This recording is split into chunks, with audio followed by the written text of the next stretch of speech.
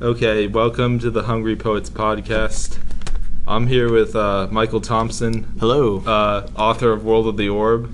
I was just going to do an interview with him about his process of writing his newest novel and things related to that. So I have a list of questions and just going to go through them. Yeah, let's do it. Thank you for having me. I'm very excited. Yeah. So, how long did you think about the story before deciding to officially make it a novel? Think about the story. I've been thinking about it since I was before you started writing, I guess. Yeah, so it's been germinating in my mind since I was about 9 years old. That's when I first started drawing some of the maps that you see in the book. Well, the updated, what would become the updated versions. Because back then, I would just fill up my notebook with all of these doodles and these epic battles between monsters happening. And when was this, grade school? Yeah, it was in grade school. I would just fill up the margins of my notebooks with all these insane battles, and I decided that these creatures and these civilizations, they needed a world to live in, and eventually all of these ideas would eventually compile into what would become World of the Orb. And I just thought it would be so fun to have a character from Earth get plunged into this magical world and have to find their way out. Yeah. So I should have asked this first, but can you give a brief description of the book? Oh, sure. Yeah. For people who are new. World of the Orb is kind of like a modern Narnia, but for young adult readers. It involves secondary world concepts like the multiverse and stuff.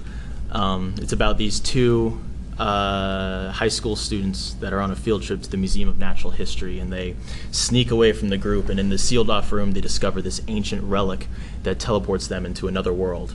And the story is how they return to Earth, but also how they evolve from these sort of outcast students into these brave heroes.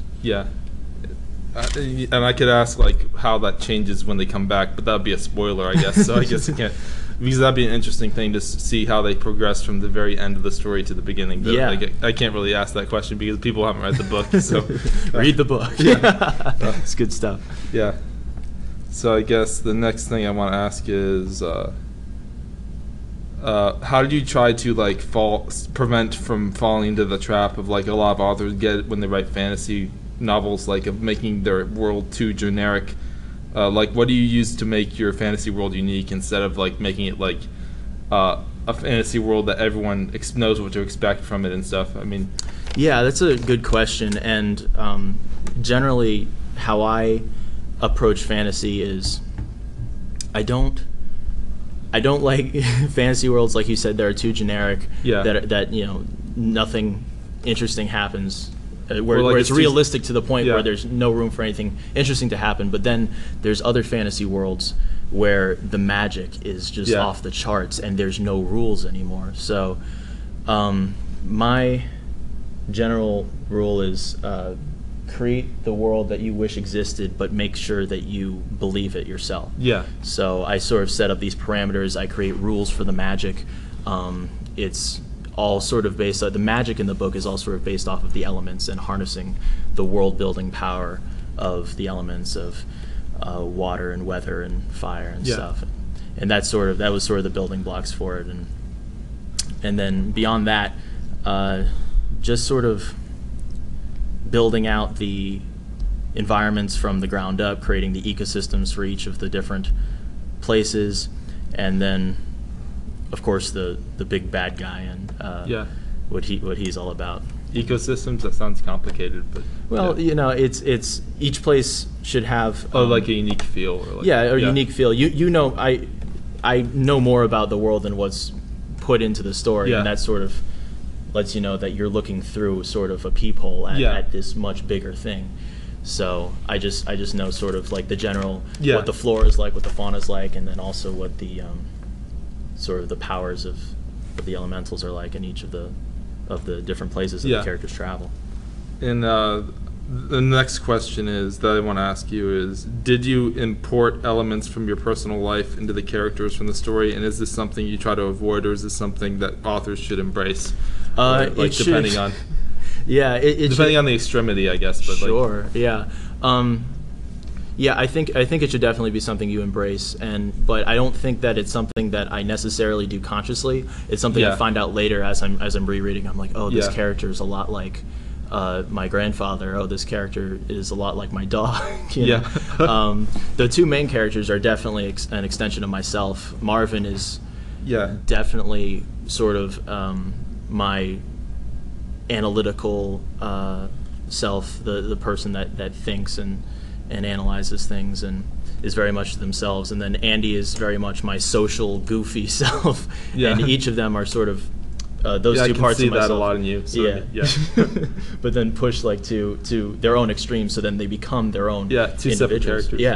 So that was something that I did, and then also the other characters sort of have they're all kind of like amalgams of your experiences, aren't they? You know, they kind of it's what you experience in people, the best qualities of people, and in terms of the villains, the sort of their own sort of crazy rules and what I don't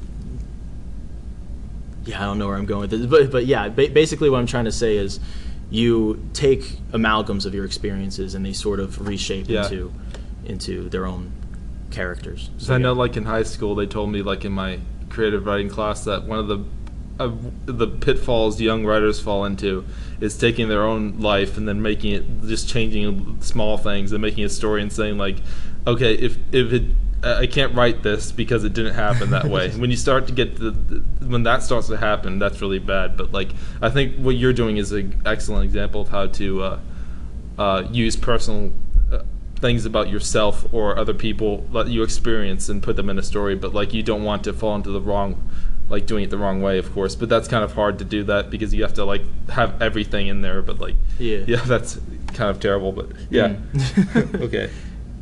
I think that's the end of that question, right? Unless you had something else to say. No, I think it's a really good point. I mean, you don't want to.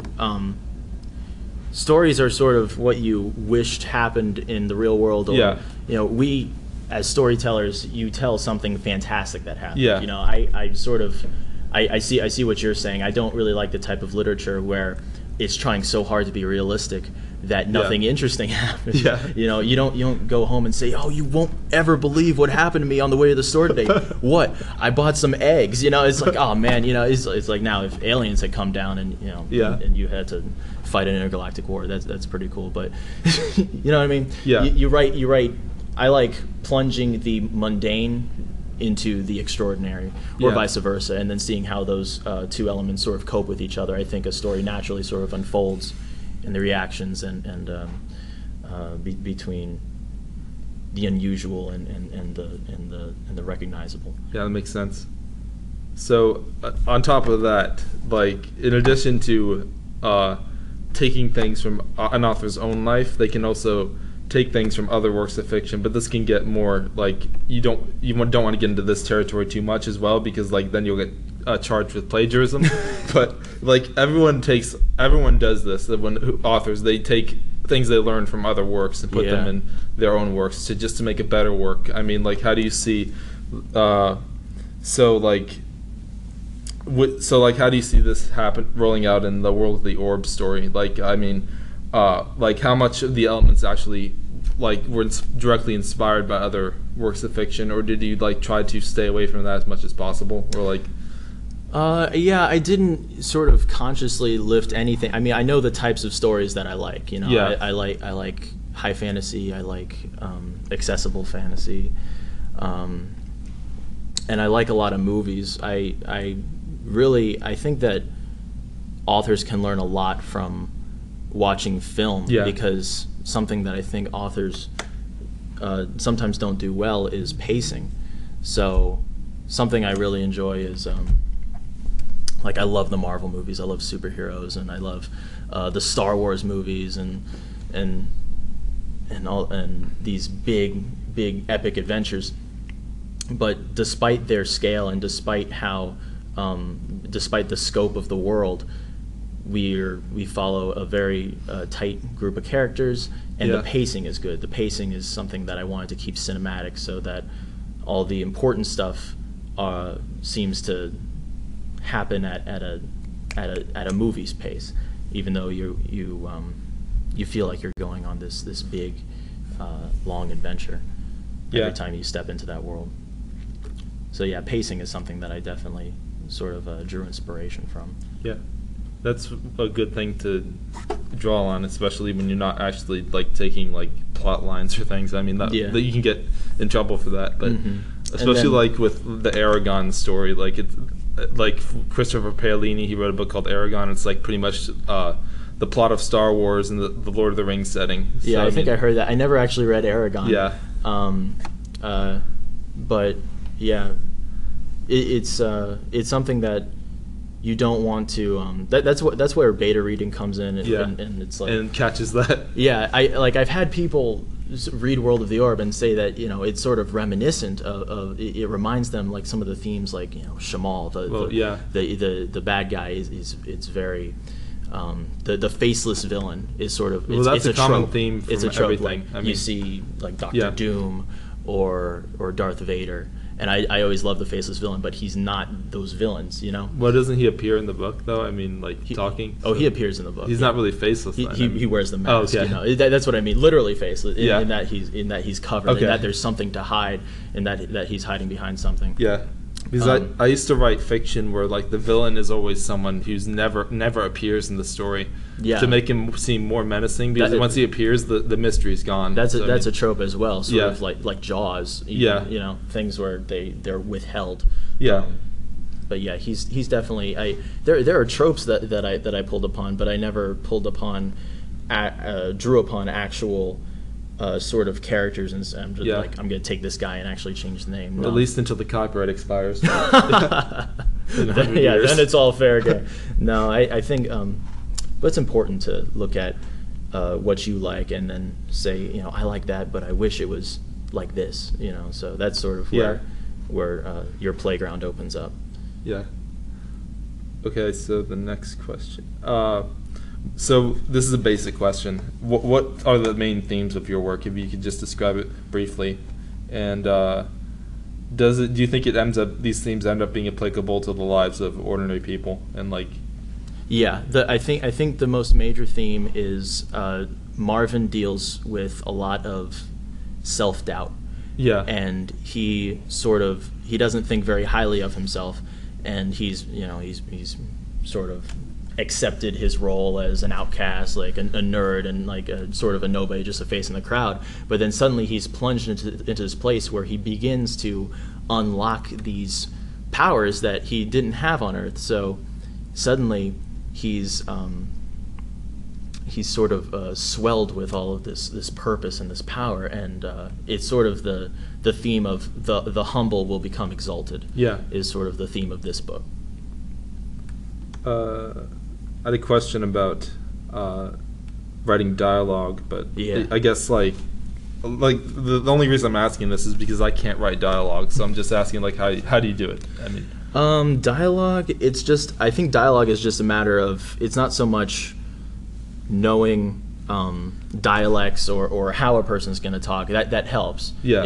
Especially if somebody talks with an accent or has a particular inflection or certain verbal habits. But I think it's just a matter of spending a lot of time with your characters before you put pen to paper. Yeah. Spending a lot of time mentally and understanding who they are as people and where they come from and what their histories are. And so I think that when you know your characters to that extent, as if they were real people, as if you could have a conversation with them, then when you put them together, they're just going to naturally start to bounce off of each other. Yeah. And the next question: Did you have to do any research when writing the book? For example, like to find out how people went certain distances in like reasonable amount of time, like how long that would take them to walk and stuff like that, like technical things. Like how did you go about research, or like just things about like how like the physics of the world works, or like possibly, or like other things. Yeah, well, I knew that I was working with a fantasy world, and the world is slightly smaller than Earth, and it has 2 moons, and there's all these different things that's going to affect like the tides and how quickly you're going to go from one place to another. But that's something that's very freeing about fantasy, is that if you do end up getting something wrong, you could just say, it's fantasy. Yeah. But I tried my best to understand the science of how like things within work. the actual world you created, I guess. Yeah, within the world. I have later in the book, and sort of in the 4/5 of the way through, there's sort of this volcano. I was going to have this volcano scene, and after I researched volcanoes, I realized you cannot get anywhere near lava, otherwise your skin will start to boil. So I was like, and that's something that actually changed how I wrote the story. I was like, I wanted to. So like in the first draft, it was like they were close to the lava, and then like, or did you not get that far? I hadn't gotten that far. In the first draft, I had gotten sort of halfway through, and this was just beyond the point where I went back and rewrote. Yeah. But I was doing my research at the time, and I decided, okay, I'm going to change this into sort of like the fossil of a volcano, and that makes sense. And it got converted into this big stronghold that were all these sort of like kind of like a castle, but in the husk of a fossilized volcano. That was called Titan's Maw. Yeah, and I noticed there's orcs in the story, so like that's kind of like a generic fantasy, like sort of popularized by Yeah. Tolkien. Yeah. But even he sort of lifted it from old folklore. Yeah. But orcs are something I'm really into. Yeah, that's cool. And I think they're good. I don't blame you. Yeah, Yeah. they're good henchmen. They're good opponents. Okay, so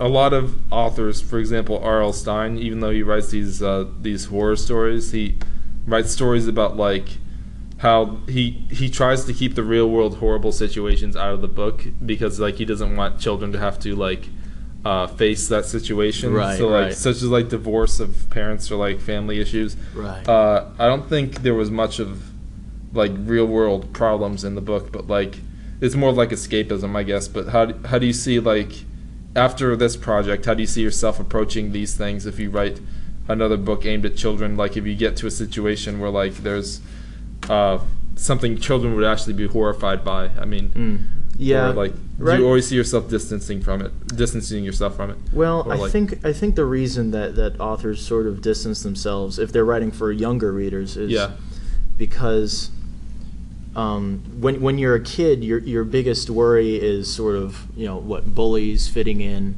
growing up. Those are sort of the themes that you want to tap into, I think, with a younger audience. Friendship, collaboration, all those things. And World of the Orb is slightly older than that. It's young adult.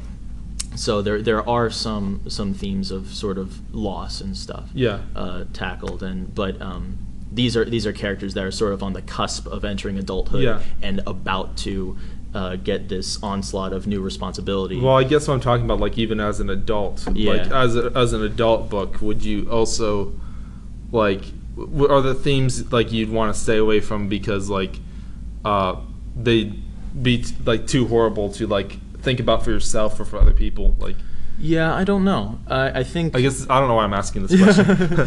So what's the worst thing to put in a book? I don't know. I don't think anything's off limits with literature, and it just depends on the book and how you handle it. I don't think I'll ever say I'll never write about this one thing, because at any point you could become inspired and say that this could be a good way of tackling this otherwise kind of tumultuous theme. Yeah, I guess like some authors try to stay away from some themes because like they don't want to think about it. Like it's too horrible for them. But I guess like they could write for the escapism, like you say, and not want to worry about. Yeah, it's to get away from the real world, I guess. Yeah, and that's something that's great in fantasy. Yeah. But in a roundabout way, you can use fantasy, an entirely separate world, to sort of diagnose issues of the real world. Yeah. I think I already discussed this, but like this question was about how you achieve the passing rate of the action in the story, like how like every action flows to another. Like, oh yeah, okay, yeah. I sort of that's sort of a pacing thing. Yeah, and I like to. Basically, if an action happens quick in my mind, no matter what, I try to be as detailed as possible. Yeah. But if an action happens quick, I want to describe it quick. And if it happens slower, then you draw it out, and you get even more detailed, and you hone in on certain things. And the longer the way I read, the longer it takes to describe something or an action, the slower the action happens in the book. So that's sort of how I pace it. Okay, that's good. So, who are your favorite authors? I really like Brian Jakes. He wrote the Redwall series. Yeah. Which was I love the escapism of those books. We were talking about escapism, and he had all these songs and poems scattered within them as well, and he built out this crazy fantasy world that's only populated by animals. Yeah. And I thought that was really cool. I like occasionally I'll read my father's science fiction collection, and I'll read some of the Herbert stuff, like Frank Herbert and Brian Herbert. But yeah, that's sort of Brian Jakes is my guy. I'll always crack open a book of his and enjoy his fantasy world. And the feasts are amazing in those books. You can taste everything. Do you listen to music when writing ever?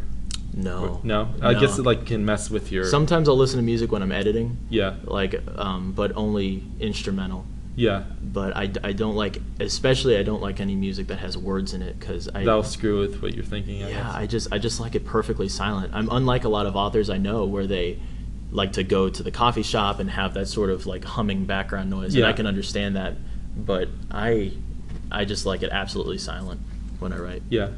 So how many drafts did you take before you got to the final version of World of the Orb? Or how many did you start over from scratch once you finished them? I only started over from scratch once. Okay. And that's when the first draft of World of the Orb I started writing when I was about 12 or 13. You know, I had done my first children's chapter book, and then I was itching to write something else, and I had this idea brewing at the same rate that I was doing some of my other stories, and so I started writing this, and you know, I put it away, I came back to it, I put it away, I came back to it, and eventually when I was about 16, I had gotten halfway through, and I had really picked up the pace, and I really started to fall in love with this world and these characters, and I thought, this is awesome. But when I went back to the beginning, because I had taken so many breaks in between, I noticed there were definite inconsistencies with my writing. I evolved as a writer, and my writing had really changed from the beginning to the middle of the book. Yeah. And I was like, oh no. And some of my friends were like, well, you know, just edit it out. And I could have, but I knew it wouldn't be the same, so I just went back to the beginning, and I started writing all over again. And I'm glad I did, because... did you keep the same plot line, or did you change it? Yeah, I kept the same plot line. I changed some of the side stories. Yeah. And I made it more streamlined. But otherwise, all the major themes are there. Just they turned out more mature, and they made more sense when I rewrote them. Yeah. So, and I was glad I did. Okay, so another big thing for authors is that they have to make a choice between what they want to write and what their audience wants. So, like, how do you avoid alienating your audience while staying true to what you want to do in your story? Mm-hmm. I only write the stories that I would want to read. Yeah. And I don't really think too hard about how people are going to perceive it, because that sort of, I think, is a slippery slope to stifle your creativity. Yeah. I just operate under the assumption that if you write what you love, chances are there's going to be people out there who have the same tastes as you. Yeah, I agree with that. Yeah. Mm-hmm. So 2 more questions I have written down. Okay. Do you think, like, the fact that the characters are from Earth, actually, sort of like the Narnia series, is something that actually, like, is an important part of the themes of the story, and, like, actually affects the story, because it, like, takes the familiar into something that's strange, I guess? Yeah, like I said, that's my favorite type of story. Yeah. Where well, I guess we already covered that. I think but I think why it's important is because the reader begins to understand the world at the same rate as the main characters. Yeah. So it doesn't operate like a lot of other high fantasy stories where you receive this sort of history, this big history of the world, and it's like, okay, here's the story. And whereas it sort of unfolds naturally, yeah, you learn it at the same rate as the characters. And is there a particular reason why you paced each chapter as a certain length, or did you just write until you're done writing the chapter and then just cut it off, or did you like try to keep them certain lengths for like what's required for each chapter? Yeah, I didn't consciously try to like aim for a word count or a page count, but they all turned out to be fairly symmetrical in length, and I don't really go by, okay, I'm going to go this many words in or this many pages in. I just know I got to go from this event to this event within the confines of a chapter, and I sort of have a rough outline of like, okay, this is what's going to happen in this chapter, but it's loose, and it gives lots of opportunities for your characters to surprise you and for things you weren't expecting to happen and actually drive the story forward in a way you weren't expecting. Yeah.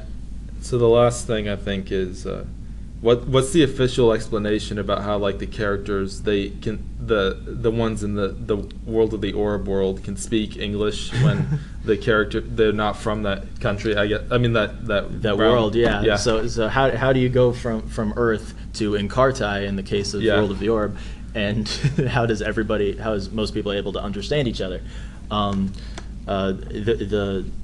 The easy explanation is because otherwise you wouldn't be able to read it. Yeah. They wouldn't be able to. Be a short story. It would be a short story. Very short story. They'd be lost forever. Trying to understand these people. But the way I interpret it, there is a short section in chapter 2. I think it's chapter 2. Yeah, it's in chapter 2, and where Marvin is sort of describing when he's starting to realize that he's not on Earth anymore, because they don't realize it right away. Yeah. He starts to notice the slight changes in the air and the slight changes of the gravity, even, and the slight changes in the flora and the fauna, and it all sort of hits him at once.